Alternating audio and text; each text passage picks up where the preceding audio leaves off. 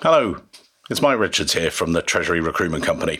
I hope you're enjoying the Treasury Career Corner. If you are, great news. Perhaps you give us a rating on iTunes or wherever you consume your podcast content. This means that even more Treasury professionals can benefit from finding out about how Treasurers have achieved their career goals. The link to rate our show we'll list at the bottom of our show notes. And please remember as well, the show itself is as much about you as it is about us. If there are specific questions you want us to ask or there's feedback you want to give, please drop me an email. My direct email is mike@treasuryrecruitment.com, inventively enough. But anyway, that's enough from me. Let's get on with the show.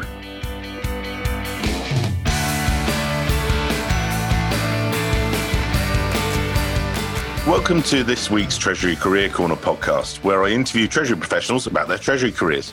Each week I talk to Treasurers about how they built their careers, where they are now, and where they see both themselves and the Treasury profession going next. In this week's show, I'm delighted to be joined by Dan Ferguson, Group Treasurer at Royal Sun Alliance. Royal Sun Alliance Group, or RSA as it's more known, is a British international general insurance company headquartered in London in the UK, got major operations across the UK and Ireland, Scandinavia, Canada, and provides insurance products over 140 countries. So right the way across, 9 million customers and listed on the FTSE 100 stock exchange. Now, as a quick overview into Dan, Dan's the Group Treasurer at Royal Sun Alliance, or RSA. He started in Treasury 22 years ago, way back in 97, so we'll talk through his first start in Treasury. But then in 2002, we got to know each other, and I placed Dan way back when as a Treasury analyst at Royal Sun Alliance. Now, he's been there since 2002. We spoke about this before.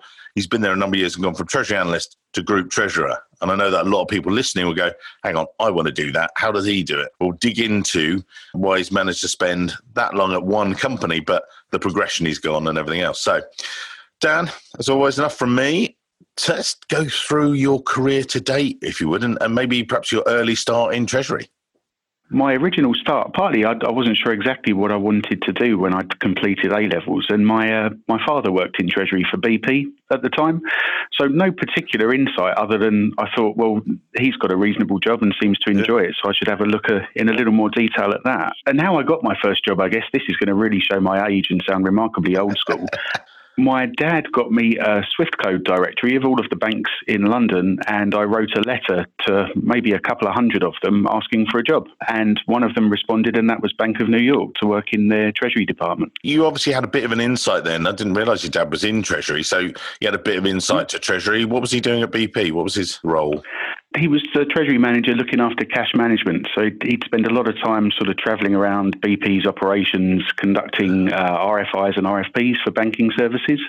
So to some extent, I guess I saw him travelling around a little bit. He'd go to Australia fairly regularly, across Europe, North America, and thought, well, that sounds interesting. It looks pretty interesting. I've never heard of Treasury being a family business till now, and that was a new one to me. That's fantastic. So you got the role of banking, the evil that is banking. Sorry, guys listening, but good start. So you started there. Talk us through what happened then.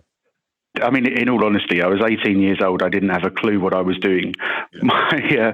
My role was to run in and out of the front office periodically and check what trades the Treasury dealers had executed, pick up the sort of 3 bits of paper, run back to the back office and input it into a confirmation system and a Swift system.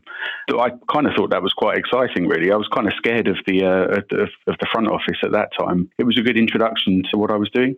Okay. And then you made some moves before you actually really got into the Treasury roles. You then went to Lloyds and then EY. So just give us a quick run through those. As is quite typical for that stage in your career, every sort of 18 months to 2 years, you're sort of thinking, well, what's the next move? How can I get some advancement? How can I gain some more skills, gain some more experience, really? Nothing more to it than that in terms of those additional roles I took on at the time. I guess the real catalyst for me was joining Thomas Cook in their Treasury team there. So we had a sort of small central team of 5 people in London. Essentially, I was the Treasury dealer, so I got a lot lot more involved in foreign exchange and hedging programs, a lot more sort of active cash management, because there would be, real sort of seasonality to the cash flow and peaks and troughs there to get to grips with. Really, really enjoyed my time there. Really interesting company to work for. And like I say, it was a bit of a springboard on better things, really. You were working for a holiday travel company and everything else. Oh, natural move into insurance. Why the move? A long time ago. Yeah. I mean, let's be honest, to the outside looking in, insurance isn't necessarily the most interesting industry, certainly compared to, a company that runs a fleet of airplanes and sells holidays. The attraction was really, it was a bigger company, it was a regulated entity, so you sort of learned more around that side of things. There was a greater scope in the role and a bigger team. And I think one of the key differences, I guess, coming to an insurance company is you've got a big asset portfolio to look after, and sort of understand the interactions with the asset portfolio as well. So there were a number of reasons for wanting to make that switch. Okay. In practical terms, Thomas Cook actually got taken over at the time. It was just after 9/11, and the UK travel industry was doing pretty badly. And so I actually got made redundant. You took that redundancy and we got you the role. I mean, talk us through. So you started as a treasury analyst. What were you doing then back in the day sort of thing?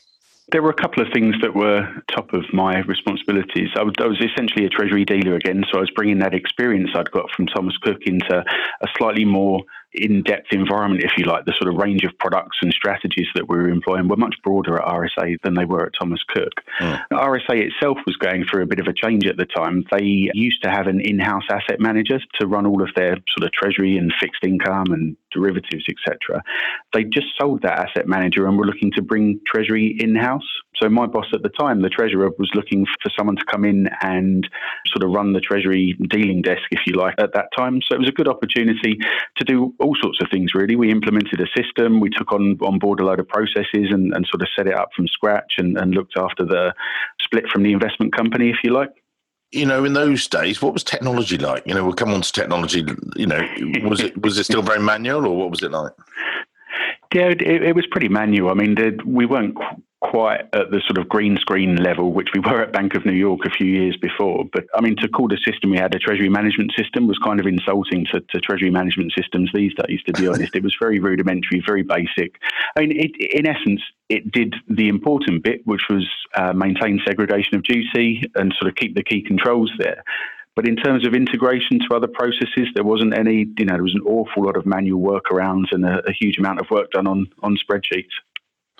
You've stayed with the group for 17 years. Talk us through gradually your progression, how it came about and things like that, because then you stepped up to treasury manager role, deputy treasurer, group treasurer. Again, a lot of guys will go, hang on, 3 years in a row, I've got to move companies, but you've been with one company all the way through. How's it gone from there? There's been a number of factors to that, I guess. I mean, one, the company's changed an awful lot around me, and so there's always been some really interesting projects to get involved with, whether that's been debt capital raising, IPOs, rights issues, various mergers and acquisitions and restructures through the years. So there's always something sort of meaty to get stuck into. I guess throughout that time as well, I managed to qualify through AMCT and MCT, so that takes a reasonable amount of time. And, to some extent, it's nice to have a bit of stability in your job whilst you're undertaking those studies. That was another factor. What did they give you? And this is not, just a flag raising for the exams per se, but it's more, why bother? It's a lot of hassle. You're not going to walk into, I've got these exams, can I have a pay rise? Which a lot of people do actually ask. And a lot of them, when they're disappointed, they suddenly reach out to us. I've just made all this effort. But, so why did you bother?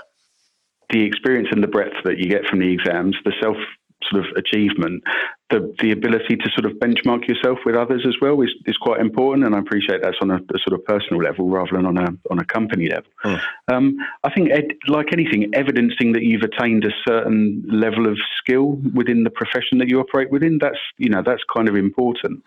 Over my career, I guess, that's really changed to the extent that when I started, sort of 97, not many people had treasury qualifications. Everyone was kind of qualified by experience, if you like. But now, if I was recruiting, I'd insist on a treasury qualification because you want to categorically know someone's attained a certain level of experience and understanding. In terms of the exams themselves, it's probably the MCT I found the most beneficial because it's really not so much around learning stuff off by heart, which there's always an element of in some exams, but it's the practical application, it's the case studies, it's okay, you've learned all of these skills, here's a scenario, what would you do or how would you do it? There's much more sort of practical relevance to that, I guess, from our day jobs, because the great thing about being in Treasury is you never really know what's going to come up from day to day, and you have to be agile. You have to respond to that. You have to respond to it in the right way. So, getting the skills to do that is hugely important. And talk us through the progression. So you started Treasury Analyst. What then, gave you the opportunity to be, maybe someone moved on or various other, but then you became Treasury Manager. Were there competitive processes around that, or was it just, hang on, you're the guy there. Well, actually, here you go, here's the job. I'm sure it's not like that, but talk us through. I wish it was that easy. Yeah, sometimes. exactly. You know yourself, Mike, right? A lot of Treasury teams are pretty small, so there's an element of biding your time and waiting for the opportunity, and a little bit of luck involved in all of these moves, to be honest.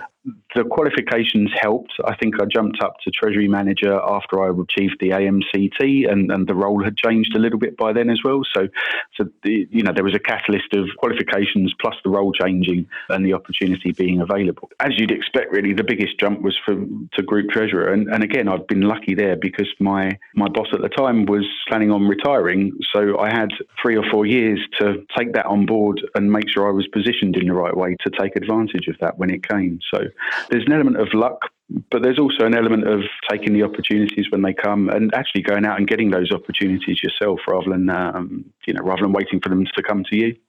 And whilst you were preparing yourself for that promotion or that move, what did you do, bar just sitting there and learning from Steve Fenn, who was great and, then retired and things, but, what did you do in your job that was preparing you for that? Was that about going and meeting the businesses, or was it about trying to get systems right, or, what was the ethos? The people side of things is hugely important. So there's an element of building your network at the right level and making sure people understand who you are, what you're about, what's important to you, why you can sort of drive Treasury forward and why Treasury is important. So there's an element of sort of managing upwards and across your connections, really, to make sure people are aware of who you are. There's an element of shadowing as well, clearly. Make sure you understand every minutiae of the day job to make sure you've sort of got enough experience and there's no sort of practical gap. Silly things, if you like, that can fall between the cracks. There's an element of sort of personal development as well in terms of leading people and being more of a figurehead for the business and for Treasury. So that was important to me as well. We probably spent a couple of years, running through various sort of HR courses to sort of make sure I was as prepared as I could be. I've got a list before today's interview of some of your achievements, things like that. And one of the things that stood out to me, you got 800 bank accounts. Hang on. But everyone says, hang on, you don't need 800. Quick, close and make it 6. I'm embarrassed about that, Mike. Well, but there's reasons behind it, and that's what I was going to dig into. That you got all these banking partners, and you do slim things down. But explain maybe to the audience why you need that sort of thing, and why it's not just we've got one global partner, that's it, and one major bank, that's it.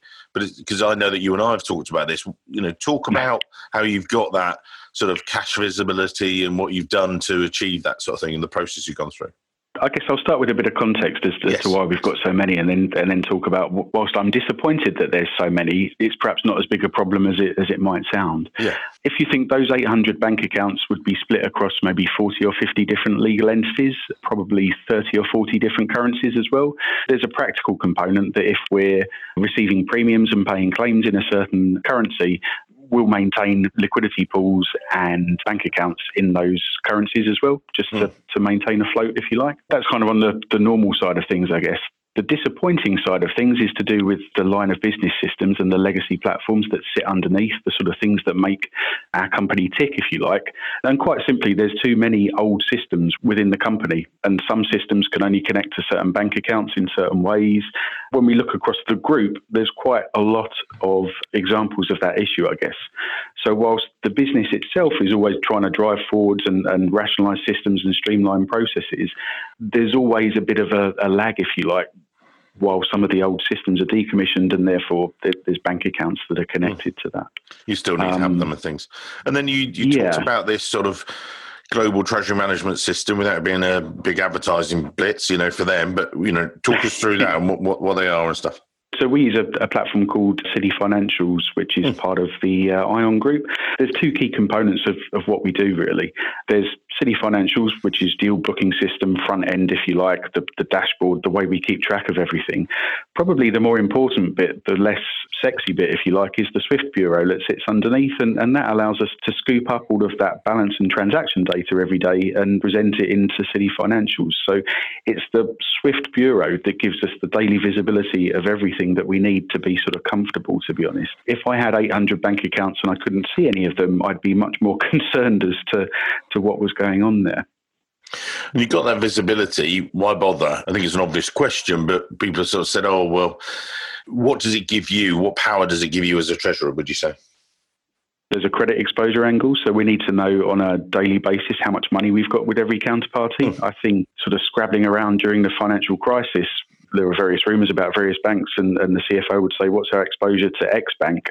And you'd have to say, give me some time, and 5 days later you may come up with a number.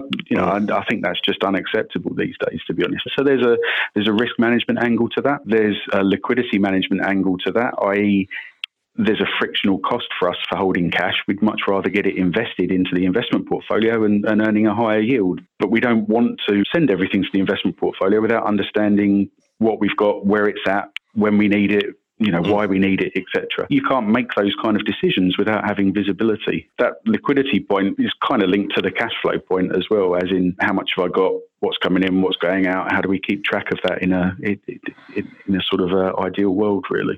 In terms of management of the team, what's the size of the team and how do you put it out now? This is, again, some of the people out there will be in teams of 3, some will be in teams of 33. How do you split it out and manage those people on a daily basis? We're a team of 3, so I think we're pretty lean for what we do. That does mean we've got some pretty good systems that are pretty well integrated, which kind of takes some of the legwork out of the process, if you like.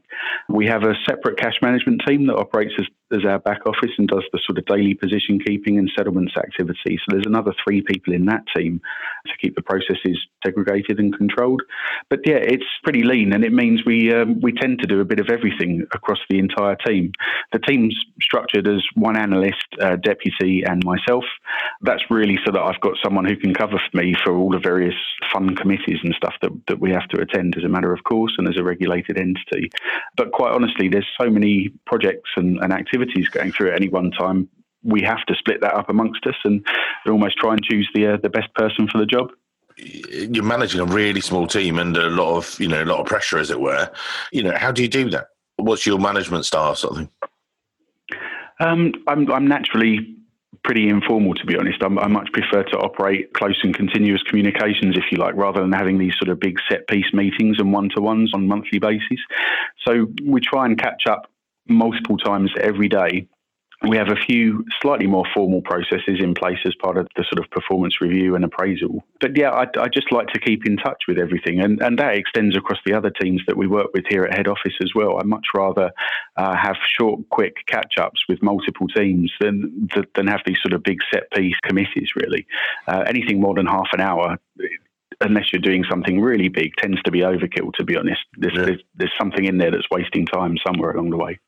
And the aim for your role, you've been in there, you've been, a trusted treasurer for a number of years, looking after it and stuff like that. Does that extend, is your CFO a bit like this as well? What's the sort of the driving, mission for Treasury going forward? We're always sort of seeking perfection, I guess, and we're never quite there.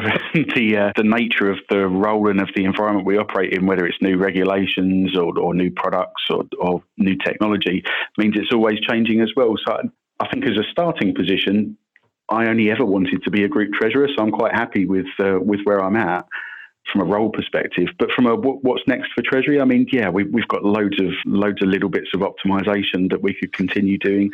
And what I really want to focus on the next couple of years is just how we best use the new technology that's coming out, whether that's, virtual accounts, new payment channels, things like that, trying to support our business in their drive to be more digital. And tell us about the business a bit more. I mean, we talked, you're an insurance group. People sort of say, and there are different kinds of insurance. We've got, we had Friends Life, we've got RSA, we've got JLT just recently bought by Marsh. What sort of sectors of insurance do you guys particularly focus on, and how does that then impact into Treasury? We're a general insurer rather than a life insurer or a composite, if you like. And all that really means is we don't insure people. We insure things. Yes. Yeah. So we'll insure cars, houses, boats, cargo, wind farms, that sort of stuff. The business is split pretty much 50-50 personal and commercial. So personal would be you insuring your house or your car. Commercial would be marine, cargo, things like that. And the commercial side tends to be sort of pretty lumpy cash flows, multi-currency across jurisdictions. We might have insure a client who wants to insure all of his factories across Europe, for example. So they've got an international component to that. The personal line stuff tends to be very domestic, and to a large extent, you could think of it a bit like a utility or a telecoms company in terms of high volume, low value cash management. So lots of backs payments and direct debits, etc. There's sort of a retail side to it as well as a sort of large corporate side to the business, which makes things interesting. And challenges for the business, what do you see within the insurance market? What's the biggest thing facing the business? Is it competition from other groups, or is it events happening outside, or what are the things that you think about and think, right, this is what we've got to plan for, guys? There's a lot of complexity and there's a lot of regulation that sits over the top as well. So I guess it's trying to get that balance right between optimization, but staying within the rules as well. There's a lot of stuff that we just can't do, whether it's for practical constraints or for regulatory constraints, if you like. Insurance industry is to some extent no different to banking, that there's a lot of talk about sort of digital disruption and fintech and other players, talk whether Amazon or Google will come in and start an insurance company.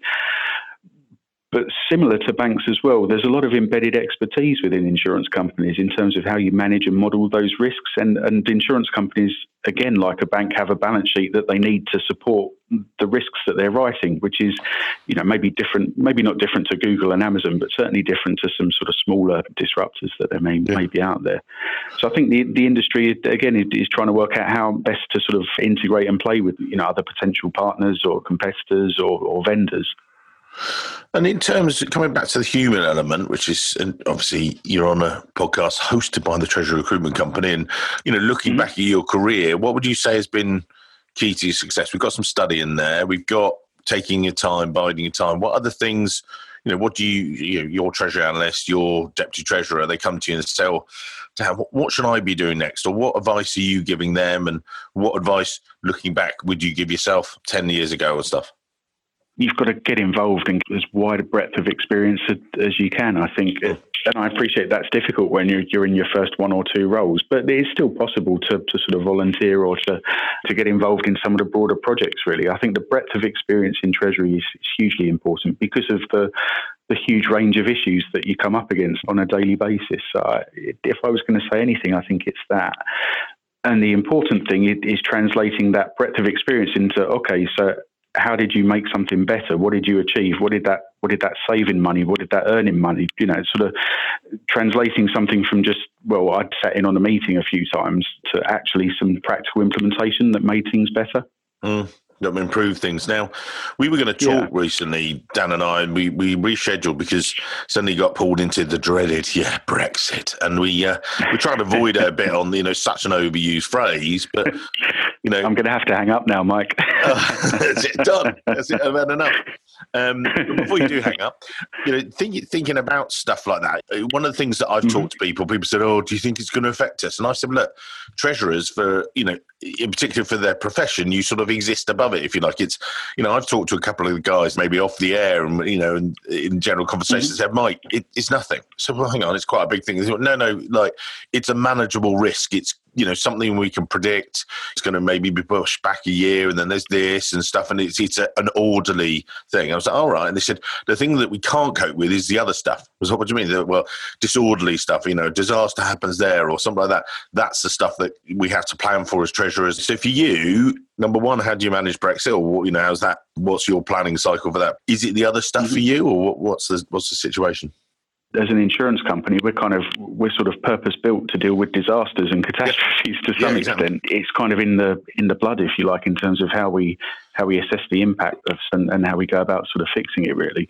And to some extent, Brexit has been no different. You look at the range of potential outcomes, you look at what the worst outcome is, or what would impact the business the greatest, and then you sort of plan for that and put your mitigation around what the worst outcome. And for us as a business, we've actually set up a new subsidiary in Luxembourg and transferred all of our European business into that subsidiary so that we would be insulated in the event of a hard Brexit. So it has had a big impact on us, and we have had to take, proactive action as you'd expect from a company like ours. Yeah. When you say you've got those other risks, Brexit's one thing, but is it the other stuff that's spending more? Where's the percentage of your time being spent?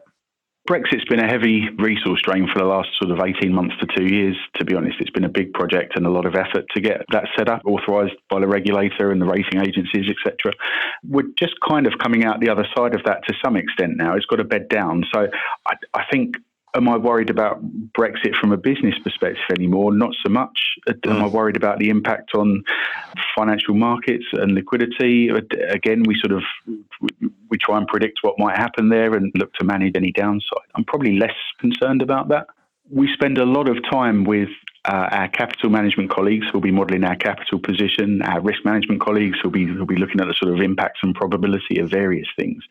And so there's not really a sort of, this is going to sound like I'm being complacent, and I'm not at all. There's not really a killer risk for RSA. We spend a lot of time trying to keep in the middle of the range, if you like, across everything we do, whether that's the investment strategy, the liquidity strategy, whatever it happens to be, and sort of tweaking things as we go through. So I wouldn't say there's one thing that's taken up a lot of my time at the moment. No, fair enough. Okay, so let's wrap up today's show with the usual question. As we said before, we'll put a link to Dan's LinkedIn profile on the show notes so he can connect with you if he wants to, and if it's useful to you in your career and his career as well. But looking back over your career, you've got this great blue chip background. The guys that are looking at it today, they go, right, I want to do that. What's your sort of summary advice to someone sitting there now going, I want to do the same? What would you say? There's a few things. I think that the qualifications are really important. So just sort of get it done really and get it out of the way. Someone once said to me, which is absolutely true, that the qualifications only matter when you haven't got them. So as soon as you've got them, you kind of forget about them and move on. Yes. They provide that baseline of experience, if you like, which is really important. The rest of it, there's a common theme, really. It's about talking to people, staying connected, throwing yourself into the opportunities. The people side of things should not be underestimated for Treasury, because most of what we do involves negotiating, communicating with other teams and external parties like our bankers. So keep involved, keep talking, keep learning, keep throwing yourself into the opportunities, as I say. And to some extent, if nothing's coming your way, you've got to make it yourself. Make it yourself. We'll use that as the catchphrase for the show, I think. Do your exams, communicate, talk to everyone, be really good at Treasury. Thanks very much. That's it. And we'll wrap it up and take it. So, Dan, thank you for your time today. It's been a really great show. I mean, quite an easy one in some ways. For some of you, sometimes we bounce around stuff. But Dan, as I say, is a good mate. I'm really pleased we were able to get on the show and just give some guys some straightforward advice, which I think is sometimes hard to find. Simple advice, do the basics right, get your exams, do this, and away you go. That's exactly it, Mike. Thank you. Dan, thanks for your time today. Great to chat. And as I say, we'll put the show notes in there with the LinkedIn profile. Thanks for your time today, Dan. Okay, pleasure. Thanks, Mike.